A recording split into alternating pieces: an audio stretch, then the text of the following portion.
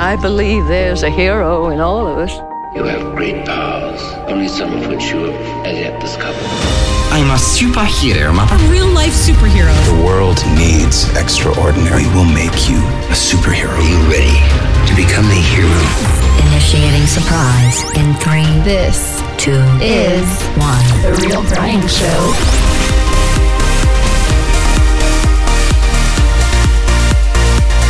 Are you ready to shoot the breeze? You know, anything goes on this show. It's positive, it's a variety. We nerd out on the things that we're all excited about. We unleash our superhero to be and live the life we want to live and positively impact those around us. And we have fun. So let's end this week right. Let's talk about some fun generational uniquenesses that Captain found. Wheel of Time, Expanse, Peacemaker, other shows we're watching, new music, some cool things that I learned in a conference last week, and our perspectives on everything, because you know what? Our perspectives are always right. You guys are retarded. Let's rock it!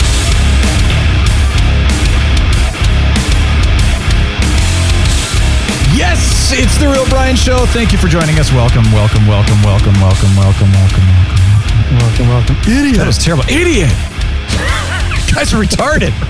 We don't really believe that our perspectives are always right. I mean, most of the time, sure, but, you know, once in a while. In fact, there was this one time where I thought I was wrong, but I was mistaken. It happens. It happens. I know. For the best of us. You get it. Yeah. So anyway, you know. You get it.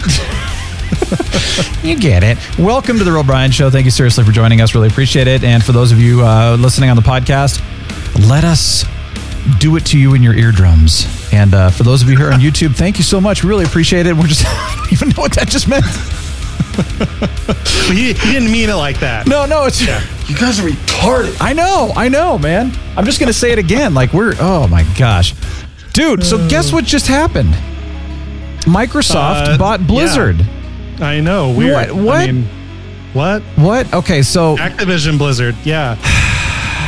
For those of you who are like... World of Warcraft. Blizzard, wait, the Storm got bought? Blizzard, the gaming company. Yeah, World of Warcraft, Diablo. Overwatch, StarCraft. There's a lot in there, you know. Although Call of Duty is by far their biggest title these days. So that's true. Okay, so in my experience with Microsoft, whatever they touch kind of craps out. Interesting. They bought Skype. Skype used to be amazing, and then they bought Skype, and Skype sucks now. No one uses it either. Well, so. I know. So then you look at, and then of course Microsoft just puts out stuff that's never ready. You know, it needs 14 billion patches.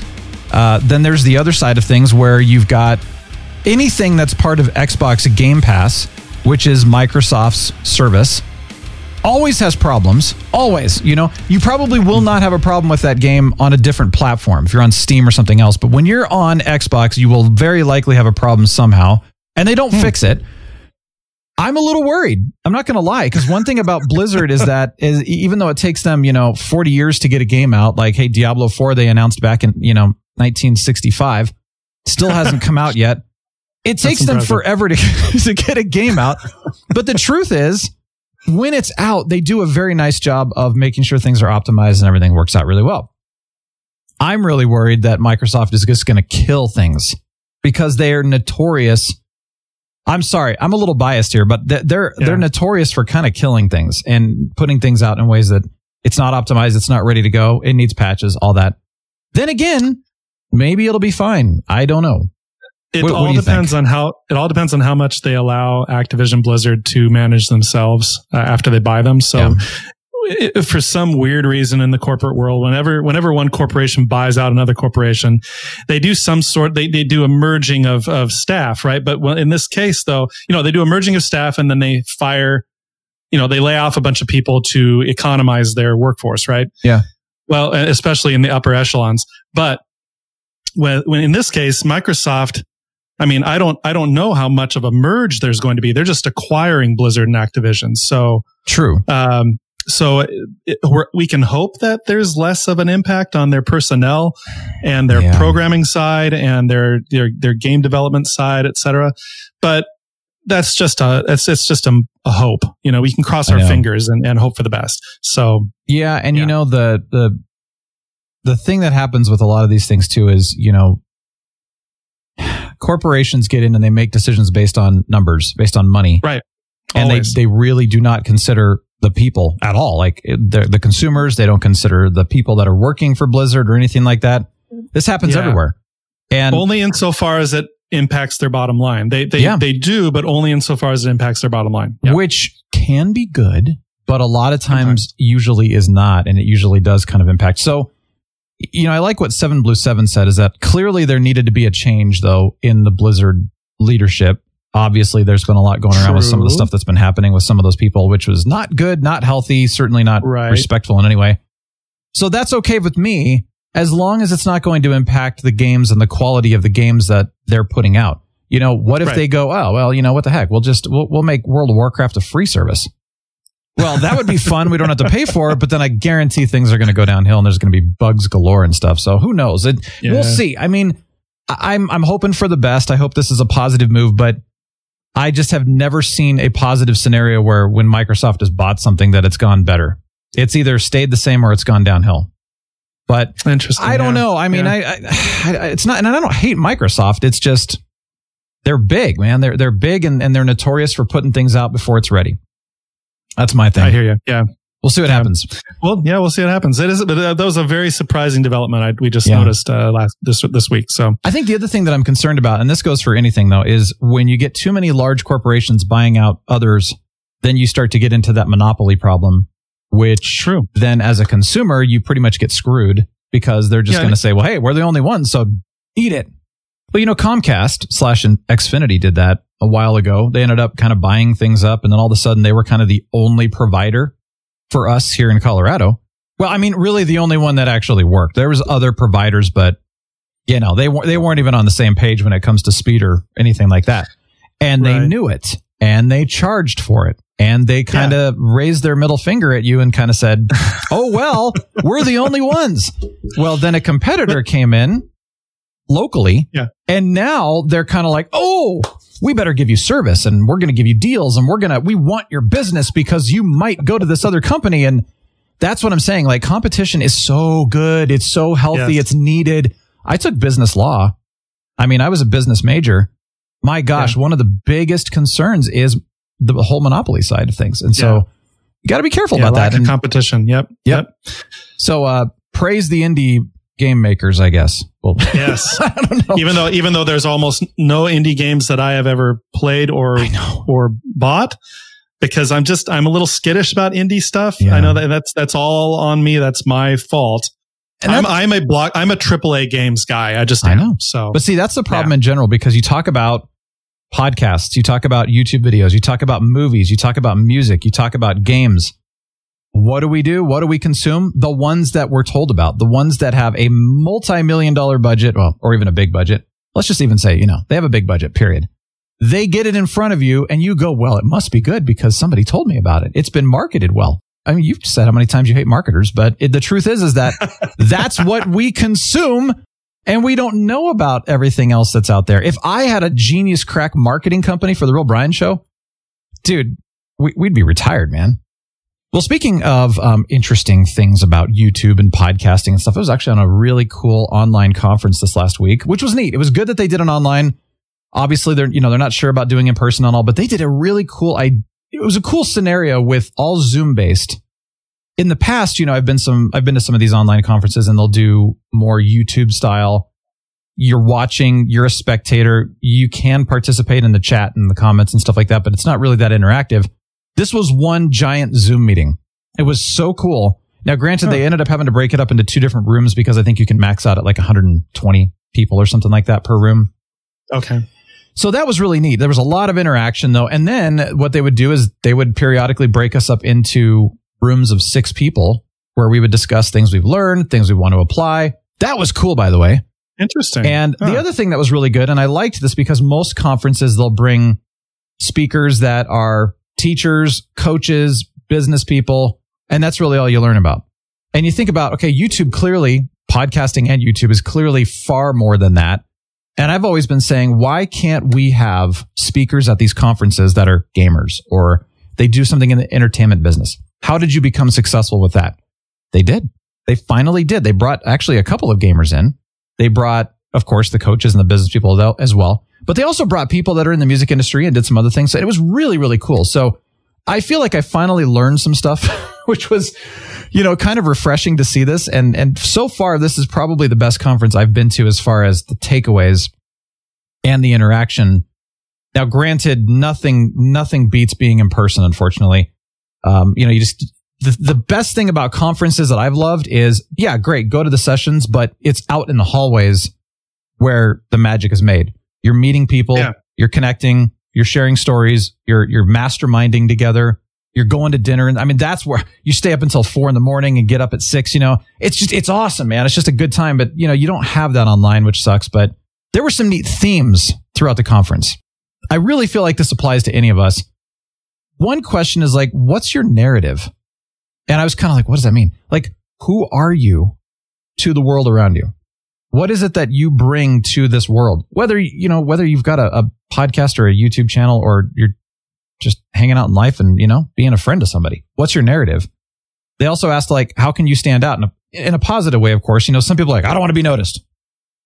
Okay. I mean, deep down, we all want to be noticed in some way. Maybe you're an introvert and you don't want to be noticed in a crowd. That's fine. But everybody likes to be noticed for something, somehow. So what is that? What is that thing that gets you to stand out and be, uniquely you? Because I think a lot of times, Captain, I don't know, you might be the only one that I know that has never actually dealt with this. But like most of us have a tendency to try to be someone else in order to fit in. Because if we don't fit in, we're exiles. And so, I was just being myself and they didn't want me. Well, then I guess I better change who I am in order to be accepted so that I have friends or whatever. Interesting. It happens all the time, by the way. In fact, most people I know have gone through this. I seriously believe actually you're the only one I think I know that has never ever dealt with that. At least that's what you've told me. So I don't, that's hard to say. That's a really good question, Brian. I'm trying to think of when a circumstance would have arisen where I felt, and being perfectly candid, where I felt like I needed to be a different person. Now, I can tell you that I've had groups of friends where I acted differently around that group of friends. Like I played a different role in that group. And so my personality would change, but it wasn't to fit in with those friends. It was it's something that I established with them without anything being said. Mm-hmm. And so, and I've done that too.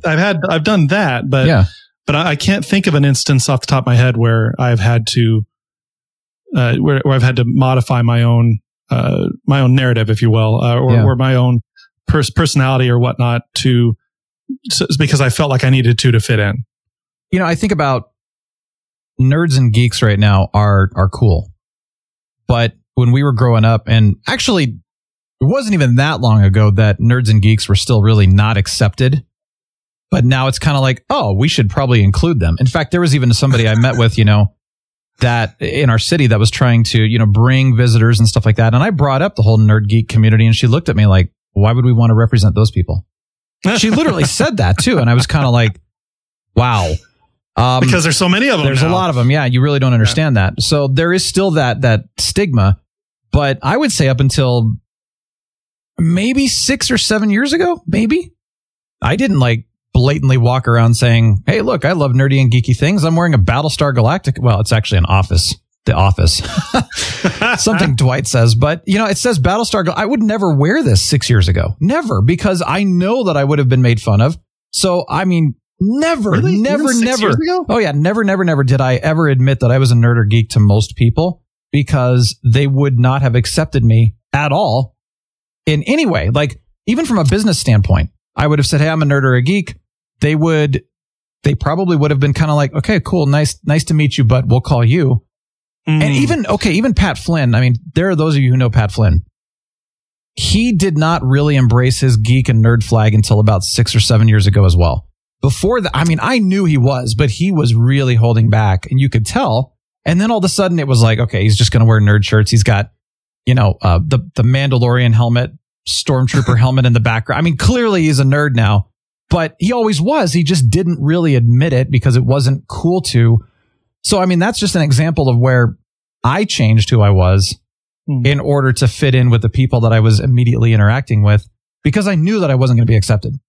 Which is ridiculous, but it's true.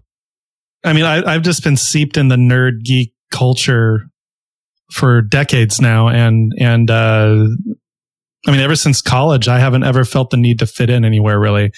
I've just had a set group of friends that, you know, come and go more or less. But I mean, I've just had a set group of friends that were all mostly engineers, who were also nerds and geeks, if you will. And, so I've just been in that zone since basically the early 2000s. Yeah.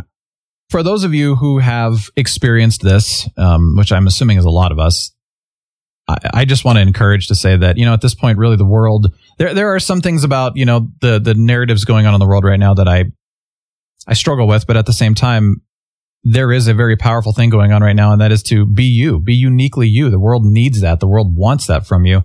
Don't be ashamed of it. And that was a huge theme throughout this conference that I really appreciated. And in fact, another theme, which I liked, in fact, I told you this one, Captain, was the quote, "I am an experience, so make it a good one." And that's true. Right. Each and every one of us is an experience in some way or another. Right. And do we make it a good one or a negative one? Right. That's inarguable. Yeah. Yeah. So. I really love these kind of quotes, though, that they were talking about, and the themes about, you know, really understand your narrative and, you know, understand who you are, be yourself. In fact, there was actually one guy, this was another interesting thing, where he was saying, be yourself, but there's a line between here's what the world needs and here's what you need to keep to yourself. In fact, that even goes back to the whole friendship. What is it? Might even have been Maslow's hierarchy. I'm not even entirely sure, but there's the okay, we're going to do the meet the parents thing. You're in the inner circle. There is an inner circle of people in your life that get to know who you are fully and intimately, and everyone else really does not have that privilege. True. Because there's just not that depth there. So there was a guy talking about, you know, protecting yourself too. You know, there's so much people should know, and there's stuff that they shouldn't know. There's just, they don't deserve to, or they don't need to, or whatever the case may be. And I thought that was interesting. You know, I've never heard that before. I mean, I've heard it from other things, but I've never heard it at a conference. So I really appreciated that. Then the last thing I'm going to say is, and this was a big theme too, make a 1% improvement on one thing, whatever it is you want to do, each time you do it. So that can be in any aspect of your life. And I love that because 1% is so small, but if you just keep making a 1% improvement, it's just going to be massive over time. So it's a lot less stressful. Right. Yeah. What that does is it makes you mindful of what you're doing. Yeah. If you apply that principle to yourself, it makes you mindful of what you're doing every time you do it. Yeah. And then you're always striving to improve.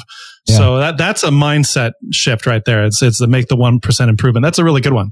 I think it's important to do on everything. I mean, food you eat, exercise, sleep, attitude. Oh my gosh, attitude right now. That's a huge one. Every one of us suffers from attitude challenges, especially in the state of the world around us. That's a great one. Make a 1% improvement. You know, and I just remembered another one, actually. I totally forgot about. Unsubscribe to people, not necessarily, this isn't just about social media. Unsubscribe to those who are not aligned with you. And I really liked the way that was worded, because it's not saying that you get, you know, like, Captain, you and I have different beliefs on stuff. And a little bit. Yeah. Well, but you know, even if we do, it's not like we hate each other. We don't get in a fight over it. It's no big deal, right? Yeah. We don't have arguments about it. But you and I are still aligned in many ways. And so I think that, you know, it's not about beliefs. It's not about opinions on something. It's not whether you like the Matrix or hated it or not. It doesn't matter. But you're unfollowing, you're unsubscribing people who are not aligned with you and your values and what you stand for in this life and stuff like that. And, or they don't respect you for those things. And I think a lot of us are afraid to do that. But, you know, it's been amazing. Some of the unfortunate interactions that I've had recently. And I take a step back and I just say, maybe it was a healthy thing to have that split, even though I hate that. I hate having that split. Maybe it was a healthy thing, at least for now. Right. Because to let the wound heal for a while and then pick it up again later. Well, and to just not have interactions that were unhealthy and bringing me down and or bringing that person down, you know, and just not being, because, you know, people influence you whether you like it or not, whether you think it does or not. You are influenced by people.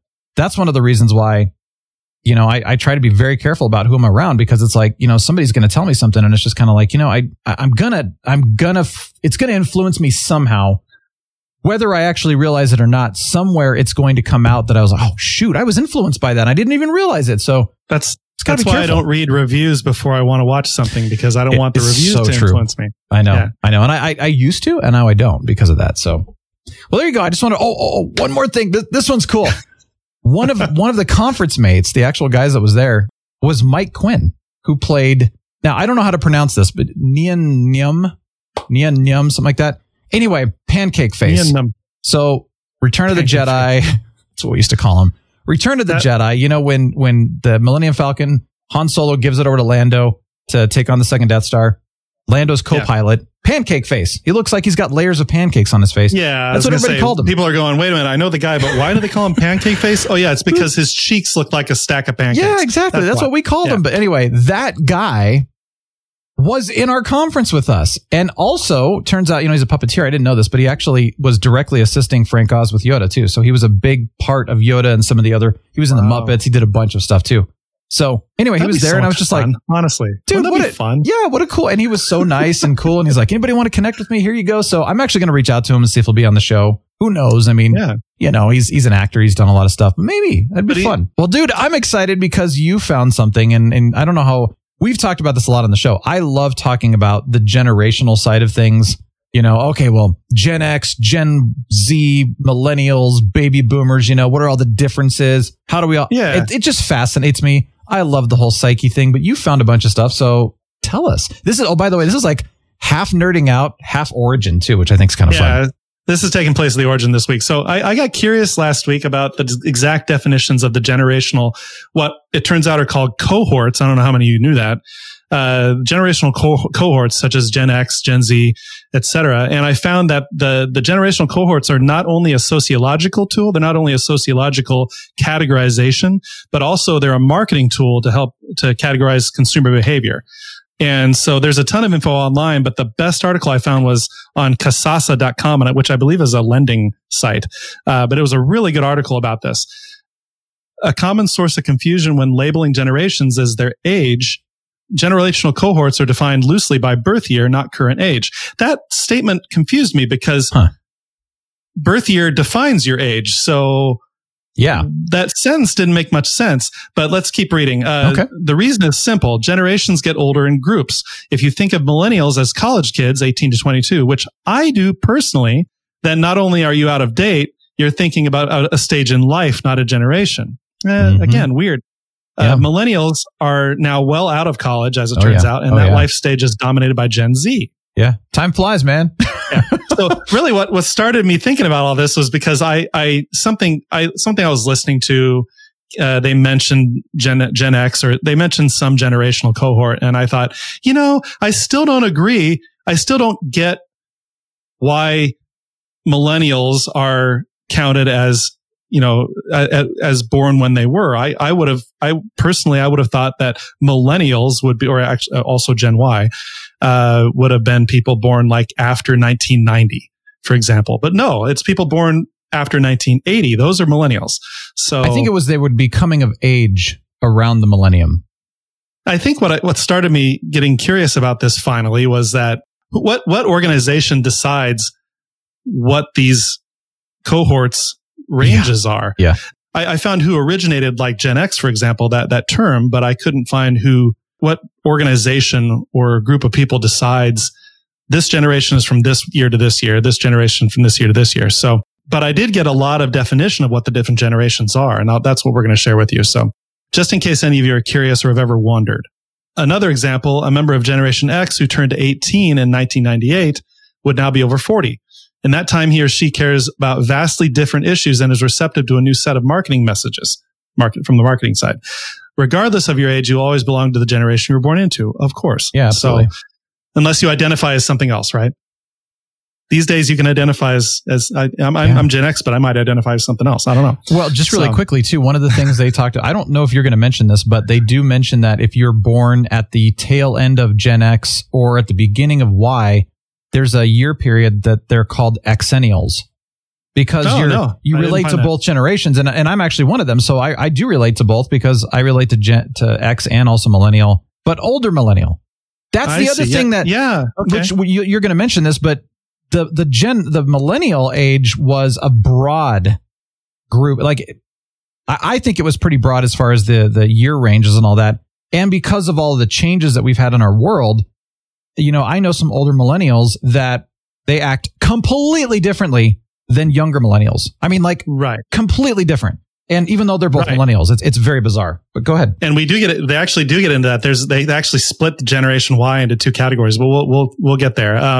The breakdown by age looks like this. So baby boomers, okay, boomer, were born between 1946, right after World War II, and 1964. So they're currently between 57 and 75 or 76 years old. That accounts for approximately 72 million people in the United States. Okay. Gen X, which is my cohort, was born between 1965 and 1979 or 80. And I was born in 76. So I'm near the end of Gen X, but I very, very much identify with Gen X. So they're currently between 41 and 56 years old. And that's about 65 million people in the United States right now. Okay. Generation Y, or millennials, were born between 1981 and 1994 or 96, depending on who you ask. They are currently between ages of 25 and 40. And that's about 72 million people in the United States. So that's interesting, because I've heard another thing where it was 1980 or 80. In fact, again, this goes back to who decides what. I've heard it where it was 79 until almost 2000. Yeah. See, so according to this source, it was 81 to 94 or 96. I think it more goes about actions and beliefs and lifestyle choices, I think, is what defines you more than anything else. But keep going. And to that point, Brian, another thing that they said defines the generations is sociological events. Yeah. Like millennials were impacted by 9/11, by the rise of the internet.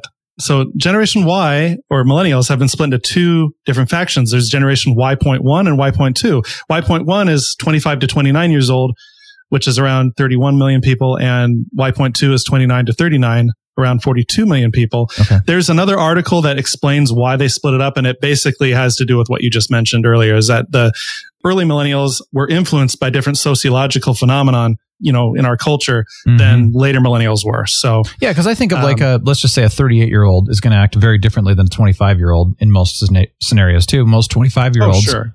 They may not even be married. They probably don't have kids. 38-year-olds probably have all the above, and who knows? But it's just a very different thing. Yep. And then Gen Z, which is the newest generation. Well, not technically. It's the newest fully formed cohort, born between 97 and 2012. Those are currently between 9 and 24 years old, and about 68 million in the US. So notice these, the reason I'm bringing these numbers up, because besides the fact they were in this article, is that each of the generational cohorts is roughly around 70 million. Isn't that interesting? And they've always said, there's so many more in this generation, but it's actually not. Yeah, so give or take 1 million here and there. So, which in a country of 300 plus million is not that much. The most recent generational cohort is Generation Alpha. So they're starting over on the alphabet again. They went from, it all started with Gen X, then they went down the alphabet to Z, and then they started over again. So, interesting. Generation Alpha starts with children born in 2012 and will continue at least through 2025. So we're almost through Gen Alpha. Okay. And then Beta, presumably Beta will be next, and right now it's approximately 48 million people. So again, we're not to the point where it can approach the 70 million yet. Sure. We've got another couple years. So the word millennial has become the popular way to reference both segments of Gen Y, Y.1 and Y.2. So, sometimes labeled with the moniker Zillennials. I haven't heard that before. Those wedged at the tail end of millennials and the start of Gen Z are sometimes labeled with this moniker. A group made up of people born between 94 and the year 2000. Okay. Zillennials. So it's the same thing. It's like Xennials, X and Y, or X and millennial, and now it's millennial and Z. It's just, Now, why are generations named after letters? As I mentioned before, it all started with Generation X, people born between 65 and 80. 1965 and 80. The preceding generation was the baby boomers, and post World War II, Americans enjoyed newfound prosperity, which resulted in the baby boom. The children born as a result were dubbed the baby boomers. But the generation that followed the boomers didn't have a blatant cultural identifier. In fact, that's the anecdotal origin of the term Gen X, illustrating the undetermined characteristics they would come to be known by. Depending on who you ask, it was either sociologists, a novelist, or Billy Idol who cemented this phrase in our vocabulary. But Billy Idol, because his first band was called Generation X. Interesting. That was his first, but before he went solo in the 80s. Okay, he was in a band called Generation X.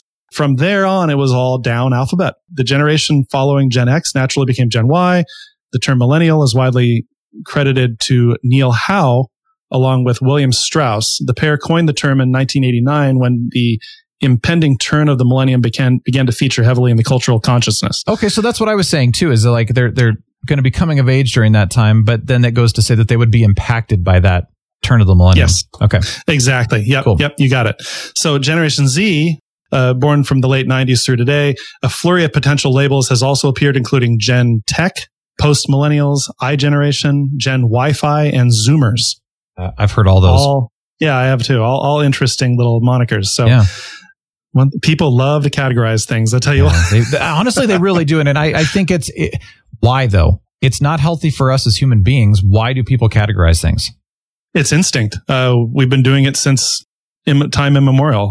It is clearly an instinct. Why that is open to an interesting discussion, but it's definitely instinctual. It doesn't make any sense to me because I feel like when we start putting people in boxes, we really create a pretty dangerous precedent. You're right. In way too many ways. You're 100% correct. But even people who are very mindful of putting people in boxes and stereotyping and grouping people up, they do it without thinking and they have to stop themselves. Yeah. And I honestly believe there is not a single person alive who does not instinctively categorize people, nouns, people, places, objects, whatever. They're always categorizing because it's comforting to our psyche to do that. It simplifies things. Yeah. And if you don't do that sort of categorizing, then you're facing the elephant in the room. That's the biggest elephant in all of our room, is that nothing is that simple. Life is all about gray area. Yeah. And we don't like that. The human animal does not like gray area. It's just instinctively, it's uncomfortable for us. So, and again, I'm talking as if I'm a psychologist. I'm not.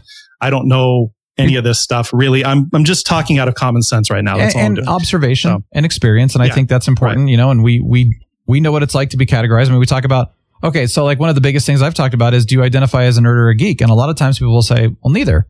Like, yeah, but you like nerdy and geeky things. Yeah, but I don't want to be classified as a nerd or a geek.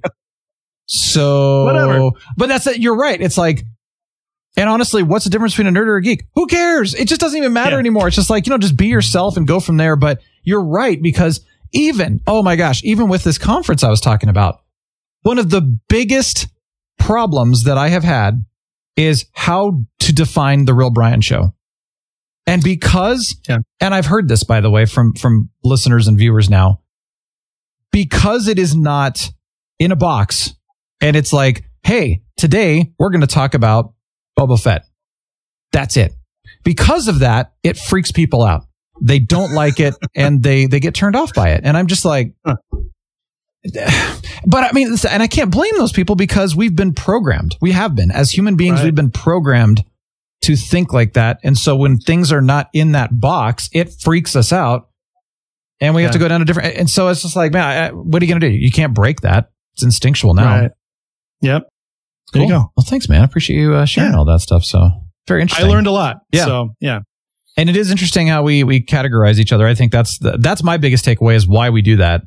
But at the same time, to be fair, in fact, this was something that I found very, very interesting. And this is not it's not a criticism. I think it is a weakness, but I don't think it's a criticism. And that is when I interact with young millennials and even Gen Zers, I've noticed that with every single one of them that I've interacted with, there's an overarching lack of commitment in anything. You see a lot of them not getting married right now, or they're getting married significantly later in life. Again, it's not a criticism, because I don't know why they don't want to commit. I don't know what the root cause of it is. I think it's a weakness, because when you don't commit to anything, somebody suffers. But what I'm curious about is why? Like, why is there such? It's almost like a chronic flakiness. I don't know about flakiness. Like a chronic, generation-wide flakiness, almost. Well, I think it manifests itself as a flakiness, but I'm not sure that they're setting out to be flaky. I think it's more of they're scared to commit something.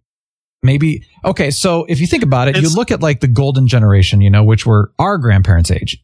That was the golden pre-boomers. Yeah. The greatest generation. The greatest. Yeah. They understood commitment, period. I mean, they understood it. Boomers that's where I think the breakdown started to come when it was, there was there was still commitment, but it was less.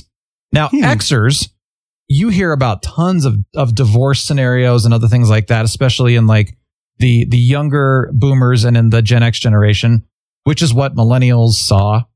So then what are the millennials doing? Well, they're rebelling against, this is my like psychological opinion that has I don't know. Okay. I'm guessing here, right? Yeah, and then, so you see the young millennials and the Zers, they saw something and they probably said, I don't want to deal with that. I don't want that. So we're going to do it differently. I don't think anybody's probably psychoanalyzed their actions. It's just what their generation does. As you were saying earlier, based on socio whatever that is. I'm just curious, like, what causes that and why are people like unwilling to commit? It is honestly the most bizarre thing, but I see it with everyone in that age group. I feel like it has got to have something to do with social media in some way. I just feel like it's got to be influenced by that somehow. I really do believe in commitment. There are times where I think it's okay to say, I need to step away from whatever situation I'm in right now. Contracts, agreements are there for a reason. Most people do not follow them anymore. And in fact, if somebody breaks a contract, they're not held responsible. There's no consequences. I think it's ridiculous, but then why have a contract? Exactly. Yeah. But then it's like nobody's protected. So there is a value to commitment. I firmly believe there's a value to commitment. And I think it's called integrity. It just establishes integrity with other people. But it's also an intention. It's to say, okay, we're going to go through tough times. We know that, right? There is no such thing as roses and unicorns and rainbows and fluffy bunnies. And it's just like, come on. There is. Well, there is. It's called Whimsy Dale and Shire and Diablo. But, what frustrates me is when the going gets tough, people, they run. And it's just kind of like, come on, guys. Like, the going's going to get tough. Fight through it. Get through it. Come out victorious on the other side. The relationships that are sustained through that difficulty are so much better on the other side. Commitment is a beautiful thing. Why don't people want to commit? I don't get it. And it's the easy thing. And honestly, sometimes it's okay, that friend pissed me off. So now I'll just forget. I don't want to talk to that person anymore. It's easier that way. So it is easier. And again, that's why I think social media has a role, because we've talked about this before.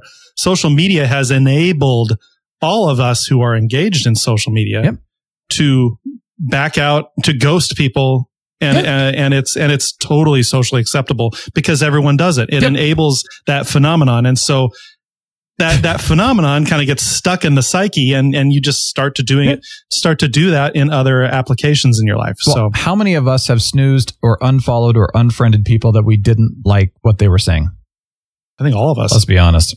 Even me when I was back when I was on Facebook. Yeah. Even though it's been 6 years, but it's the easy thing to do. And I get it. And again, we don't have enough time in life to be around toxic people and toxic scenarios. And I'm 100% on board with that.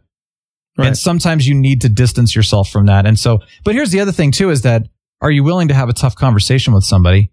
And are they willing to receive what you're saying? And are you willing to listen to each other, work out whatever the issue is? And again, come out victorious on the other side. Now, most people are probably not willing to do that. It's too hard. Don't like conflict, etc. And unfortunately, they don't have to. Well, and that's the thing. You don't have to. And then the other thing is that sometimes when you bring the stuff up, the other person's not willing to receive it, and they're just immediately like, "Screw you!" And then boom, slam the door in your face, and it's all over. It happens way too much, and we're also bombarded with it on television and movies. In fact, Superman and Lois season 2 just came out. Well, first of all, I love the show, as you know that. And the first episode is fantastic. But in the first season, they really embodied family values, strong marriage, strong family ties. It was wonderful to see this because you just don't see that very often anymore. And then in the first episode of season 2, well, there are some issues, It's kind of like, okay, Clark and Lois are having a little issue. And actually, the entire episode was kind of riddled with some relational issues, which I found to be kind of, now that I think about it, it's interesting. And instead of going to each other and saying, we need to work this out right now, they talked to their friends about each other and gossiped. And I was just like, dude, you're married. Go talk to your freaking wife. Come on. This is ridiculous. It's not going to help. And it's, so we're bombarded with that. That's not new, though. That phenomenon is not new. That's ages old. I know, but it doesn't help when we're being like told that this is normal and that we should do this. Dude, if you're not talking to your spouse or your significant other and you're talking to your friend about her or him, no, Yeah, it's a downward spiral. Yeah. It really is. So anyway, I appreciate this. And again, maybe I probably did come across as being a little critical to those who are not committal. But again, that was not my intention. It's more of a, why is it going on? It's not healthy in the long run to not commit. Again, in a toxic scenario, it's okay, but it's good to commit. It's a beautiful thing. And so I just want to encourage people that are afraid of commitment to explore that and find out what's your fear, what's causing it. Can you overcome that? Commit to showing up to your job and not flaking out, because you don't feel like going in or something like. I mean, there's stuff like that happening all over the place right now. I am very curious to know the root cause behind this kind of stuff. But we all have past hurts.